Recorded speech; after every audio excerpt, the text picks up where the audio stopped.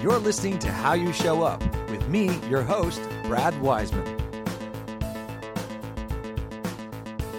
Hi, this is Brad Wiseman. You're listening to How You Show Up.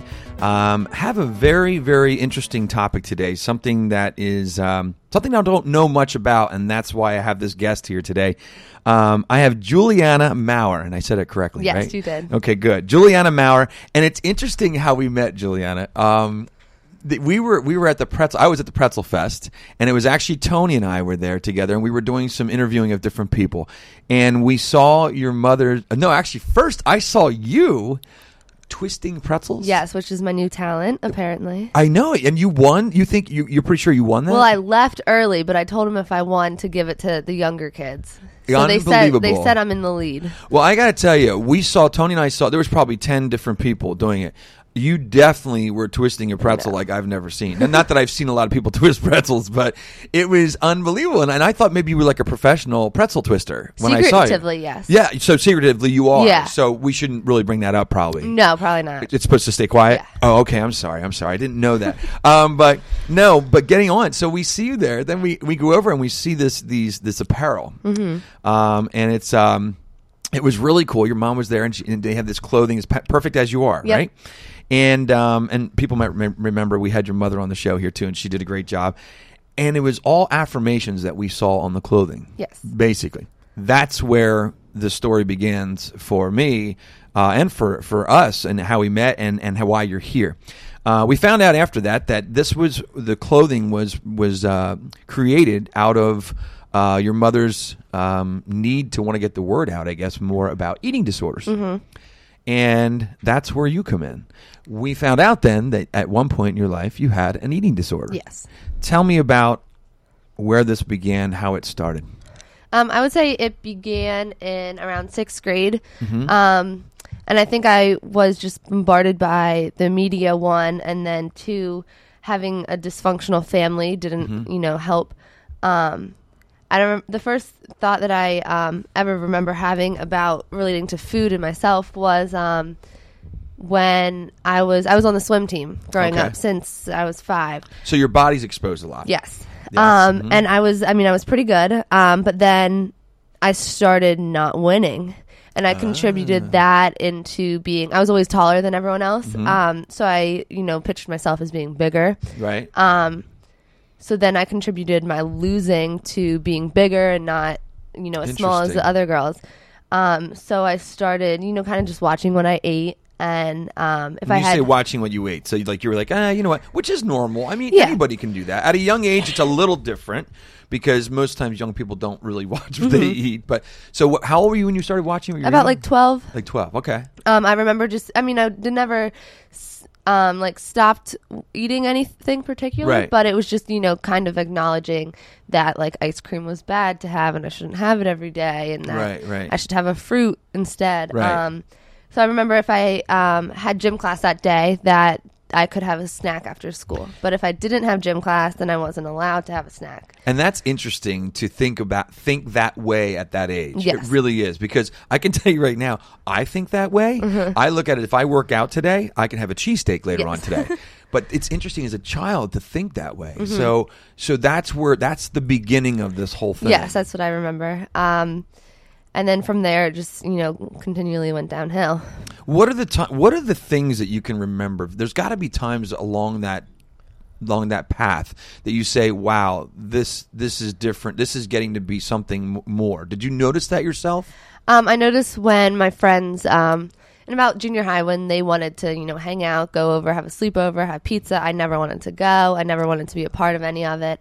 Because I was just scared of the food that was going to be there. You were scared of the food that was going to be there. What, scared that you would be asked to eat it and you didn't want it? Yes. That is really interesting. So then how do you deal with that then? Did your friends realize what the my friends started noticing, and they started noticing at lunch in junior high that I wouldn't, eat what I was supposed to eat or what, was packed in my lunch. And they expressed their concerns to the school. Right. Which then your friends actually told people to school. That is a very brave. Yes, it was. That's a very courageous thing. And at the time, I was very mad at them, but I'm sure you were. I was no. But then the school was obligated to tell my parents, and my mom didn't really know what to do. So Yeah.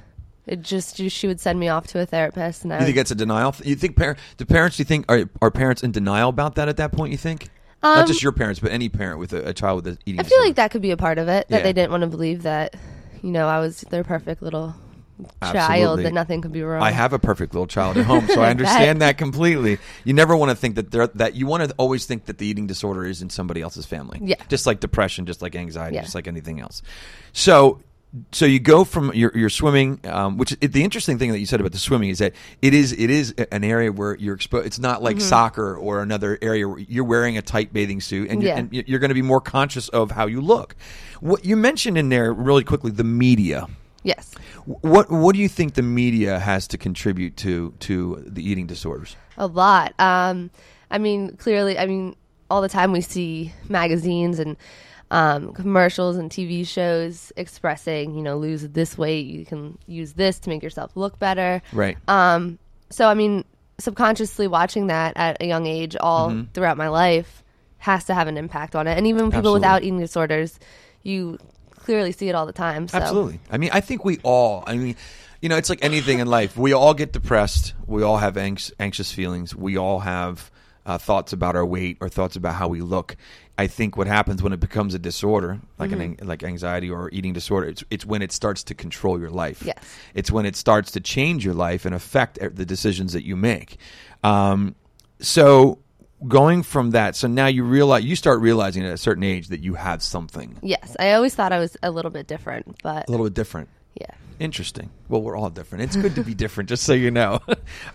So this had to come to a point where it came to an ugly situation. Yes. I would say maybe 9th or 10th grade, I passed out at school. Oh. So they had to send me to the hospital, which throughout that time, my mom was sending me to different therapists. But I was always tell them that I'm fine, nothing's wrong. Did the therapist pick up on that? Like, don't they pick up on that there's a problem, or no? Some of them were very strange. But yes, I've been to therapists too. Some of them are very strange. I think they could pick up a problem, but then I could always make my way out of it. Right. So you were smart enough to get out of to talk your way out of it. Yeah, I think so. Wow. I knew what to say and how to get out of it. So they would see me once or twice, and Oh, she's fine. yeah, she's fine. And that's kind of scary, actually, It is. because you're sitting here in front of me. You are a role model of the good things that can happen after it. That you can get past this. You can live a good life, a happy life that you put on here. That's scary, because if somebody's not really diagnosing this correctly, and they're just brushing it off or just giving you a oh, she's okay. Some people might not make it. Yeah. So it's interesting that I guess there's some work we need to do in the medical field or in the therapy field to find this. So you pass out at school, and how old were you? 9th or 10th grade. 9th or 10th grade. Didn't that hit something at that point? Didn't that mean something when that happened? What happened at that point? At that point, in like the eating disorder, you have like two minds. So you have your eating disorder mind and then your normal mind. And in my normal mind, I knew that this was bad, that this is, detrimental to my life. Right. But in my eating disorder mind, it was kind of like, I'm getting good at this, that I can pass out, Wow. that I don't, I can starve myself. Wow. So it was kind of different ways of thinking about it. So in your eating disorder mind, it's winning. Yes. And it's great. In your normal mind, you're like, whoa, what is am I going doing? on here? Yeah. What is happening? This is not normal. This is not what is supposed to be happening. Where'd it go from that day? There I went to the hospital. My mom signed me up for another therapist. I went there again. What did they do at the hospital? Gave me water. Were you dehydrated? Yeah. So you weren't. So when you have with your disorder, you're not drinking either? I would drink some. I would drink water. Because you Yeah. gotta get electrolytes. Did Gatorade? Is that something that you would do just to be able to have? No. No. None of that. No. But they gave me water. They sent me home. She's dehydrated. She's dehydrated. That was Yeah. it. No other diagnosis of. No, they didn't really, dive into that. Unbelievable. And then after that, maybe fast forward another year, I passed out again. So you pass out again. Yes. At school. Yes. Okay. Worse than the last time? No, same thing. Same thing. Same thing happened. Went there to the hospital. Unbelievable. Went back home. And then in my senior year, I called my mom saying I felt really sick. I was at home laying in bed and nauseous. I just couldn't move. Everything felt wrong. So she came home, took me in, and I was in the ICU for about like 3 or 4 days. Everything was low, potassium, all that. I don't know, medical stuff. We're going to actually stop it at ICU. And we're going to do 2 parts because there's so much more to talk about and delve into here. We're going to actually do another show. We're going to come back next week and people can hear the rest of your amazing story. And I'm glad you're sitting here in front of me because I know sometimes it doesn't turn out that way. So we'll be back next week and talk more about your the eating disorder and where you're at today. All right. Thank you. How You Show Up is sponsored by Susie Ray Design. To get more information on Susie Ray Design, go to susieraydesign.com.